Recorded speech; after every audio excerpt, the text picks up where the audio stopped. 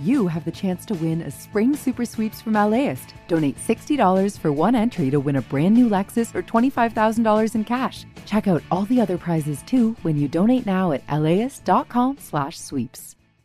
I'm Tracy Thomas, host of One for the Books, a live literary event series from LAist. We are back with guests, author Amanda Montell and actor Bella Lavelle. You can find us on May 15th at the Crawford Family Forum. Tickets at LAist.com/events. I'm MG Lord. And I'm Antonia Cereijido, and we're hosts of LA Made from LAist Studios, telling the stories of bold local innovators. In the new season, we look at Barbie. She's a cultural icon, but what do you really know about her? We hear from Ruth Handler, who invented Barbie, Jack Ryan, who was responsible for her outrageous plastic body, and designer Charlotte Johnson, who created her iconic wardrobe. And we hear from the marketing visionaries and strategists who helped make Barbie the best-selling fashion doll in the world.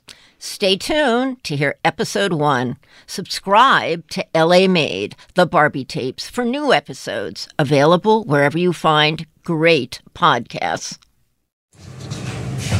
On a surprisingly brisk April morning, I walked into a vintage industrial building in the chic Los Angeles Arts District. I went past the doorman, up in the elevator, and rang the doorbell. Thank you for coming. Let's get started. Let's do it. Inside of the apartment awaited a treasure that I knew was going to unlock the origin story of a national icon.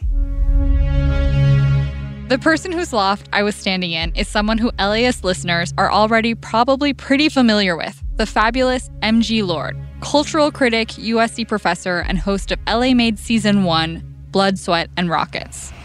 I haven't touched these things since 1994, as you can probably tell.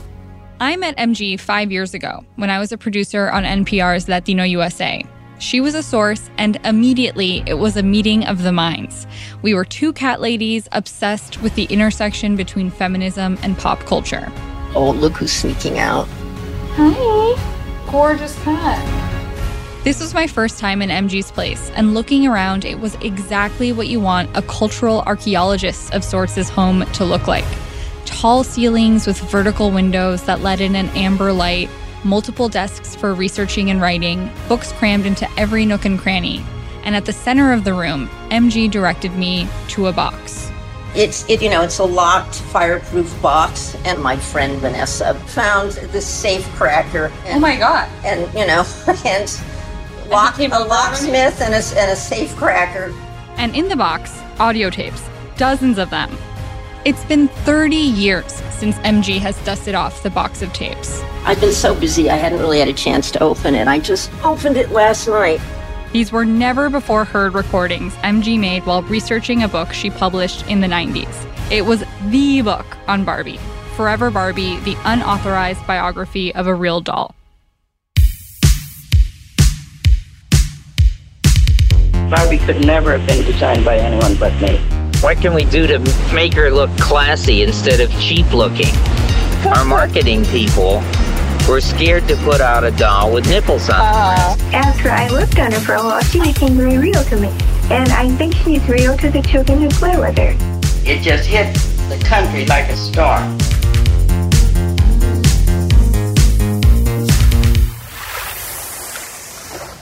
I have this reproduction of the actual page in the New York Times where the review of Forever Barbie appeared when it came out. Oh, and that in the corner, by the way, is the original Barbie car. This doll, you push her arm back like that, and she sprouts breasts and grows a quarter of an inch.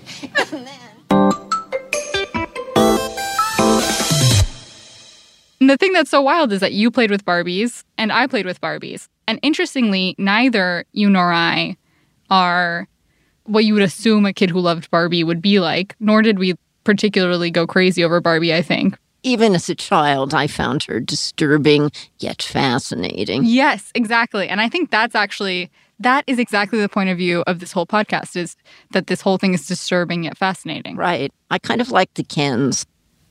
Yeah, I don't remember the Kens. I had a Barbie CD-ROM game that I loved. Oh. And my parents were liberal parents who raised their kid to work for National Public Radio, and they were horrified at me playing with Barbies.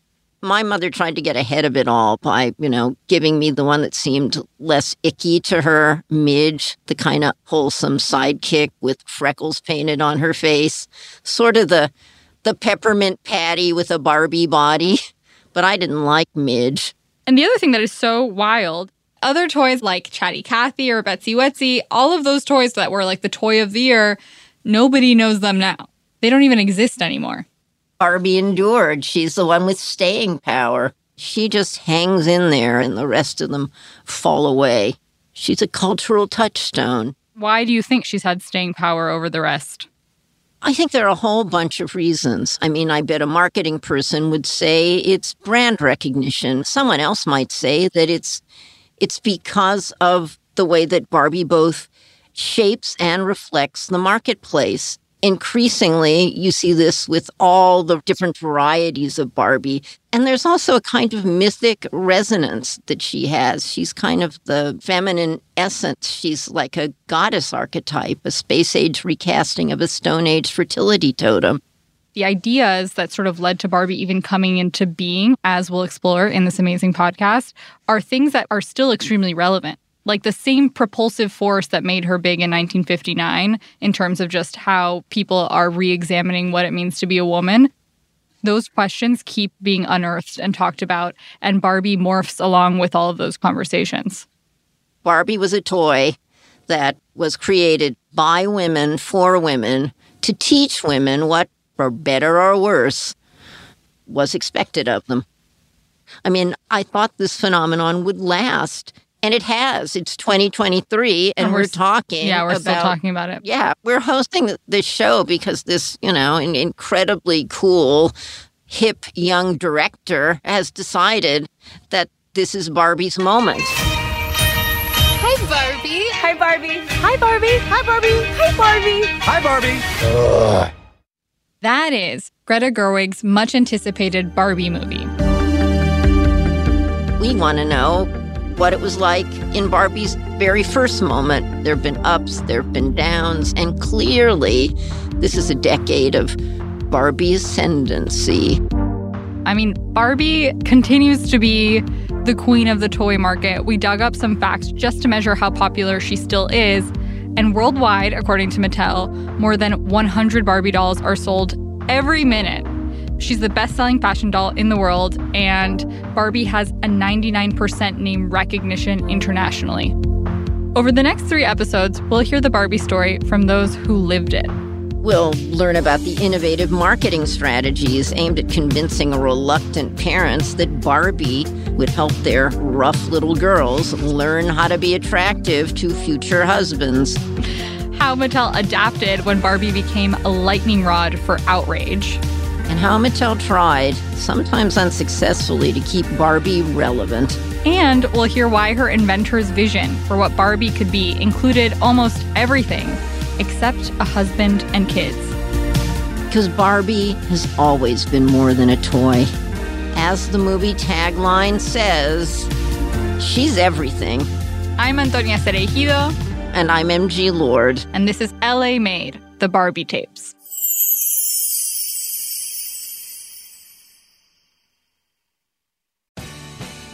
The LAist Spring Super Sweeps is happening now. You can win amazing prizes while supporting your source for local fact-based journalism. One lucky grand prize winner will get to choose a brand new Lexus or $25,000 in cash. Other prizes include an electric bike from Juice Bikes and $1,000 gas gift cards. Your donation of $60 gets you 1 entry to win, and the more you give, the more entries you get. Donate now at LAist.com/sweeps.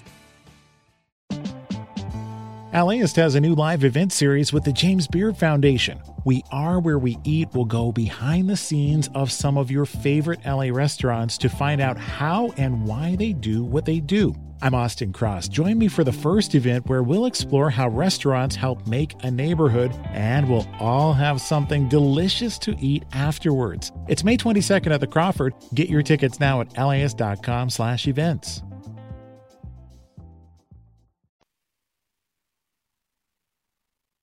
So this first episode will be about how Barbie was conceived, and that takes us right to Ruth Handler. Ruth Handler, who invented the doll, was a great rise, fall, redemption story, a classic Hollywood story. What do you mean by that? Ruth started Mattel and created Barbie, yet, due to financial irregularities, she was forced out of the company she founded. Nevertheless, went on to have a really amazing second career. We'll get to that later. So do you remember your first meeting with Ruth? I first met Ruth at the Hillcrest Country Club across from their penthouse in Century City. Do you remember what she was wearing? Ruth was wearing what Ruth often wore. She was wearing a tracksuit. And in fact, on the two occasions when I met her, she was wearing a different, velour. There's you think of them in the early, around 2000, those juicy ones. Yeah, she was wearing something like that? Yeah, she was wearing with a little, and sneakers. We had a really fun lunch, and she narrated her life to me a little bit. And I guess she didn't find me daunting, so she invited me across the street to look through family albums. Yeah. And here we are. This is the factory manager. And who's the young woman in there? Antonia. Elliot, her husband, was also part of this conversation. And right away, he got to the heart of the matter. That was a different time. Who's going to buy a doll with breasts? For the next several hours over dinner. To be honest, Ruth, I don't really eat much meat. This is fish. Yeah, but no, that's... And with some marital fact-checking. I remember they were tapering off in sales. No, you're jumping back in time. You're jumping forward in time. She's asking, when I was asking... They told me their story, starting back in the 1930s. Well, you've been together forever. When did you both go... 16. You grew up in Denver? Yeah, we met at 16. Ruth Handler was the daughter of Polish-Jewish immigrants. She was the youngest of 10 children. And she fell in love with Elliot, her husband. I mean, they were childhood sweethearts. It's sort of tender in that way. Ruth and Elliot were married in 1938. Then they moved to Los Angeles. I was designing lighting fixtures, and she was the secretary at Paramount. We were experimenting with plastics. We started making our own things. I made them, Ruth sold them. Barbie was born in 1941. Their daughter? Their actual Barbie, daughter? Their actual daughter, was born in 1941. Shortly thereafter, I was drafted into the Army. And Ken, their actual son, was born in 1944 during Elliot's stint in the U.S. Army during the war. Ruth was a natural salesperson, but when she got pregnant, it took her out of business. So I stayed home from 41 to 44 and played mother. I love this choice of words, played mother. It feels really telling. And also maybe why Ruth never let the Barbie doll have a baby or do rough housework, as she called it. Like many women during World War II, Ruth found herself taking on more work. She even dreamed up a company with a family friend, Harold Matson. He was drafted in the Army. Matt and I started Mattel. Mattel's first products included a plastic ukulele called the Ukadoodle and a xylophone. There were a number of big toy companies competing for the baby boomers market. Ideal, Hasbro, to name a few, but Mattel had something the others didn't, a marketing strategy that put the company in a position to really take off. We are the Merry Musketeers, Musketeers! We got In 1955, Mattel risked its entire net worth to buy advertising on the Mickey Mouse Club program. It was a big expenditure. It worried us. How much was $500,000. What was Mattel's? I mean, I've read... Mattel's net worth was about $500,000. Mattel was the first toy company to make such a huge investment in direct advertising via television, kind of a new thing, to kids. Oh my gosh. And this was pre-Barbie. This was pre-Barbie. So what were they selling? They were selling a burp gun. What? A burp gun? Yeah. Billy was hunting elephants with his trusty Mattel toy burp gun. That's the only fully automatic cap gun in the world, you know. When you said burp gun, I imagined like a whoopee cushion or something because of the word burp. But in watching this commercial, I'm understanding that the very first toy commercial directed to children was for a very realistic gun. You can tell it's Mattel. It's swell. While the boys were off slaughtering wildlife, Ruth Handler noticed something about how her daughter played with dolls, especially paper dolls. She almost always bought the teenage type or the adult type. In watching her play with her little girlfriends, play paper dolls, the doll was a prop through which they were interpreting the world as they saw it, and they were projecting themselves into their dream of their futures. The big innovation of Barbie, and it's interesting to me watching the trailer for the movie that's coming out because it's all about this. It even says it in the trailer. There have been dolls. But the dolls were always and forever baby dolls. Barbie was the first, aspirational doll. And Ruth came up with that idea. That was her genius. Before Barbie dolls, dolls were baby dolls that little girls would pretend to be the mother of. There was a doll before Barbie. She had a fat tummy. Really was quite homely. Not pretty, not shapely. And her clothing, she was a dress-up doll. The way that she describes bodies is just it's kind of shocking. It's pretty vicious. But they were full-bellied and pudgy. They had little girls' bodies, and yet you were supposed to pretend that they were teenagers. Perhaps Ruth's thoughts on those chunky baby dolls were in the back of her mind during the Handlers' family vacation in 1956. We went to Europe. We went to Lucerne. We saw past a toy store window, and there were a bunch of these dolls dressed in these very European costumes, these European ski costumes. And there was a swing. One doll was swinging. When we saw them, we just loved the way this doll in these windows. So I went in and bought Barbara, one for her and one for me. This doll was the Lily doll. The physical form of Lily is basically identical to the first Barbie. You can see the inspiration because they look almost identical. But who was Lily, the doll? Oh, Lily was based on a comic character that ran in the Bild Zeitung, which is kind of a downscale German National Enquirer type newspaper.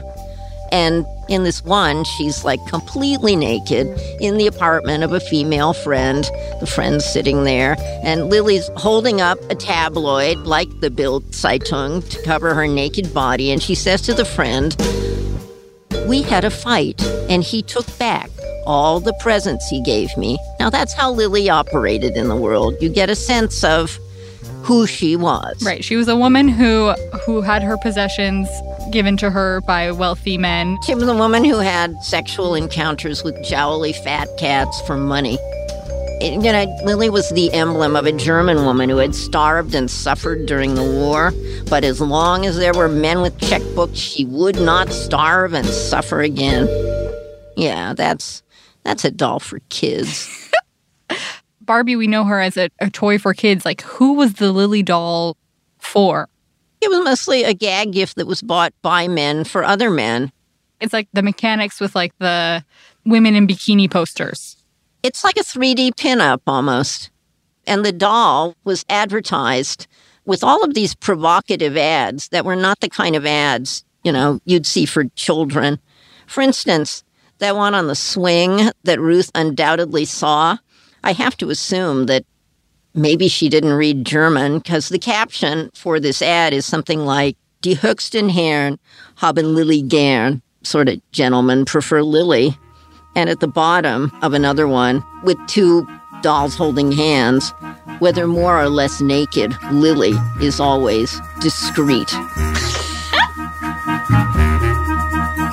When we return, the Lily doll travels from the sweaty hands of German men to sunny California, where she will emerge as Barbie.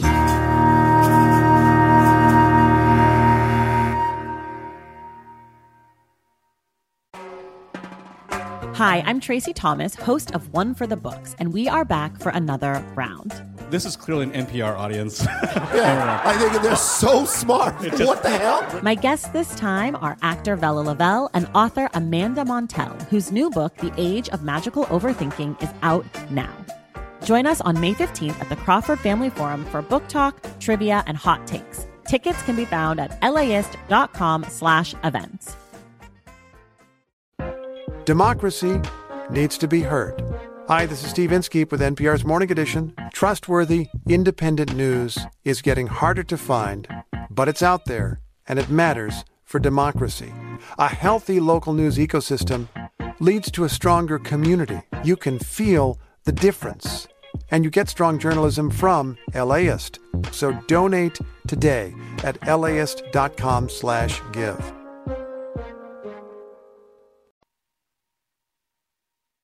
MG, this is where the making of the Barbie story, I think, gets really interesting because we get to hear from the people who designed her face, her body, and her fabulous clothes. And in going through your magic tape box, it didn't take us long to find a very key player. Look at this. Oh, my God, that's Jack Ryan. Oh, my God. My late friend, Ella, started doing this work in 1978 or 9 for a Yale Scholar of the House project. Ella spoke to many in the amazing team that the handlers put together to design the first Barbie. And one of those people was this man named Jack Ryan. At first, our advertising agency looked at the doll and they were saying, boy, she really looks tough, doesn't she? What can we do to make her look classy instead of cheap looking? She did look like a German streetwalker. Uh-huh. Who is Jack Ryan? Jack Ryan was a Yale-educated engineer who worked at Raytheon on the Sparrow and Hawk missiles. He was also a notorious playboy. Ruth, her idea was to take this Lily doll and just copy it exactly. I was going to Japan. Ruth stuck this doll into my attaché case and said, see if you can get this copied. At that time, Mattel products designed in California were frequently made in Japan. And in Japan, he supervised the manufacturing of the Barbie doll. Did you work out the actual shape? I mean, is it really the Lily doll? I mean, is it the shape of the Lily doll, but just... Well, they were very reluctant to let me change it very much. Uh-huh. So I changed it as much as I could get away with. I mean, I redesigned her eyes and her hair and her skull and her hairline and her lips and her neck and her shoulders and her breasts. Jack toned down the doll's makeup, made the lips less voluptuous, slimmed down her shoulders, and got rid of a widow's peak. But there was a hitch. And each time I would get a half a dozen back, there were nipples on the breasts. And our marketing people were scared to put out a doll with nipples on the breasts. So every time the masters came from Japan, it was my duty to take my little fine Swiss file, which they use for working on watches. Swiss files are for watch work. And I very daintily filed the nipples off and returned them. And they kept coming back with nipples. So finally, after I'd filed them off several times, they got the idea that they were supposed to make it without nipples. The image of Jack Ryan filing off the tiny nipples it will be seared in my memory forever.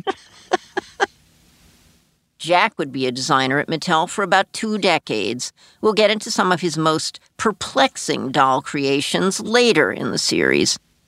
MG, the next person we found in your tapes is equally memorable and in some ways I would say more important, the woman who designed Barbie's first wardrobe, Charlotte Johnson. Just looking at the doll, she is sophisticated. Yeah. Charlotte Johnson. I didn't actually know her, but she sounded amazing. Charlotte was interviewed by my friend and colleague, Ella King-Torrey, who was a consultant on my book. And in many ways, Charlotte sort of created the first Barbie in the image of herself. When the handlers came to you to help dress and design the dresses for the doll, what had you been doing at that time? Well, I worked for many years in New York, in 7th and 8th Avenue. What was it like designing the dress? I mean, did they give you the first line? Which No, they didn't give me anything. They just said, They go. just put me on a plane and said, do it over there. She didn't just design the outfits. She negotiated deals with the Japanese manufacturers. She was autonomous in her 40s, I guess, by then. She lived in Frank Lloyd Wright's Imperial Hotel, which also no longer exists, and negotiated these contracts. You know, it's not even that easy today for a woman executive in Japan. I just can't even imagine what it must have been like in 1957. I don't think the company really had any plans of how it would work out. It's a matter of keeping myself busy over there in between. Just kept designing. I just kept designing, yeah. Well, the first line, is just beautiful. I know that first year I made that black dress with that fishtail ruff around the bottom. Oh, yeah. It looked like someone performing, you know. And at that time there was a singer named Hildegard at the Waldorf who was the leading chanteuse, you know. So she always carried a long silk handkerchief. And so I made a pink handkerchief, you know, for Barbie to carry. So body, check. Wardrobe, check. How about the doll's name? The story is that Barbie is named for Ruth's daughter, Barbara. But actually, Barbara wasn't called Barbie. She was called, wait for it, Babs. Our first attempt had been for Babs, because that was the nickname that we applied to her. We tried to get clearance on Babs, and our patent lawyer told us to use something else. So I asked about Barbie. He says, go ahead on that one. So that was it. So Ruth has her Barbie doll who has this like hot body and these cool clothes. But there was another thing that Mattel was really honing in on was marketing. How did they figure out how to market the doll?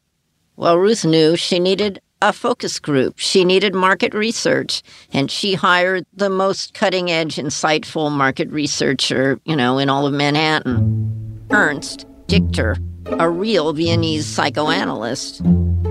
He conducted research with dozens of parents and hundreds of kids. Kids loved her. Parents loathed her. The report quotes a housewife and mother of 3. Quote, I know little girls want dolls with high heels, but I object to that sexy costume, pointing to the sheer pink negligee. I wouldn't walk around the house like that. I don't like that influence on my little girl. If only they would let children remain young a little longer, said the mother of an 8-year-old. Incredible. How'd you get that? Well, when I began my work, he was no longer alive, but his widow still lived in the castle.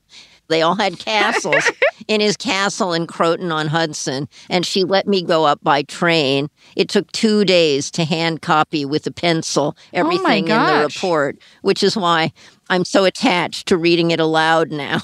That's incredible. These women hate the doll because she's such a sex object, but because of the culture, one of the things that mothers, I believe, in that generation had to do was groom the female child to get a meal ticket, a.k.a. a husband. And here, this was the breakthrough. You know, he located their Achilles heel and formulated a plan to exploit it. One woman who had found Barbie way too racy changed her mind when she heard her 8-year-old daughter comment, "She's so well groomed, Mommy." Out of this came Dichter's strategy. Convinced Mom that Barbie will make, quote, a poised little lady out of her raffish, unkempt, possibly boyish child. Remind Mom what she believes deep down but dares not express. Better her daughter should appeal in a sleazy way to a man than be unable to attract one at all. This is part of the darkness. So that is like the whole thing. They were like, this is the setup for Barbie. This is what she looks like. We're presenting her in this way where she's teaching young girls how to be attractive to one day acquire a husband. Right. But and Charlotte, you know, I mean, the great thing about Barbie is so many things get projected on this piece of plastic. Charlotte was doing exactly the opposite thing. Charlotte was making sure from the very first set of outfits that Barbie had a way to make a living. Right. Busy gal came with the fashion sketchbook. It was like Charlotte herself. People were already transposing what they wanted onto Barbie. I think that's what makes this hunk of plastic so fascinating. Right. The ones who hate it project something onto it. The ones who fall in love with it project something else onto it. It's a hunk of plastic. Okay, so this hunk of plastic... This hussy hunk of plastic. Has her debut in... It was March of 1959 that Toy Fair happened.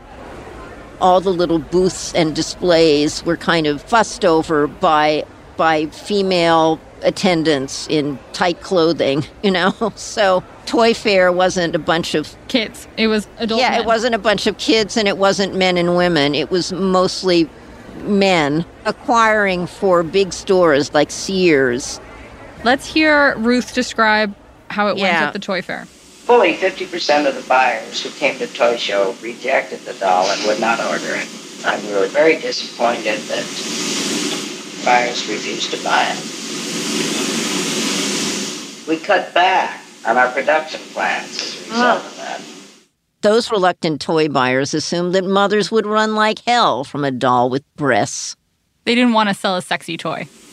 But the thing that really happened is that when we started to ship and it got on the counter, the consumers just walked away with it so fast the stores didn't know what happened. Mm-hmm. Kids started clamoring for it when they saw the commercials. Barbie, you're beautiful. You make me... And when school is out, when they have more time to clamor and watch television, that's when the sales really took off. They sold 300,000 dolls in that first year. It just hit the country like a storm. Beautiful Barbie, I'll make believe that I am you. Mattel, it's Mattel. It's swell. Barbie's wearing a wedding dress at the end, and even the words in the song, in the jingle, it says, "One day I'll be just like you." I mean, it's literally out of Dick Durr's research. He's saying the whole point of this is to look up to being a bride, a blushing bride. For starters, she's got the dress, but there's no husband. So the next thing that everybody, there's all those letters from mothers and children, because a woman without a husband in 1960 was a failure. So they had to make a boyfriend doll. They had to make an accessory. Barbie, the famous teenage fashion model doll by Mattel, felt that this was to be a special night. And then it happened. She met Ken. And somehow... Next week, the introduction of Ken and his controversial balls. That's going to be a good one. And as society changed through the 1960s, how could Barbie manage to stay relevant? All this and much more next week on LA Made, the Barbie tapes.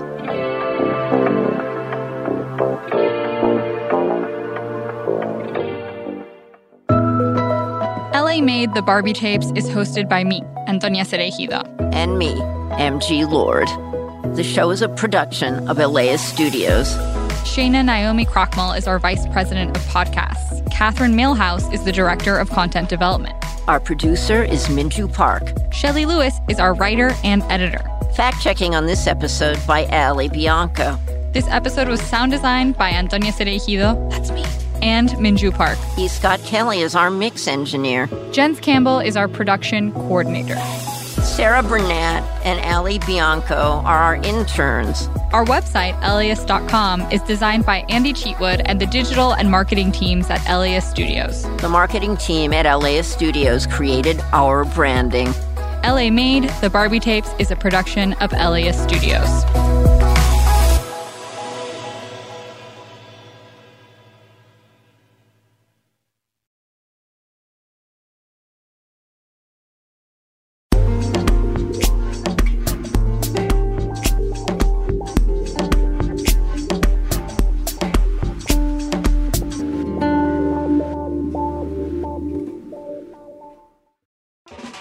Start your Saturday with something that will grow your kiddos' brains and get their creative juices flowing. Join us at LAist for a morning of multilingual story times, interactive performances, art making, and lots of kid fun. Bring the whole fam and join us for a super fun Saturday at LAist in Pasadena on June 1st. Tickets at laist.com/events. See you there.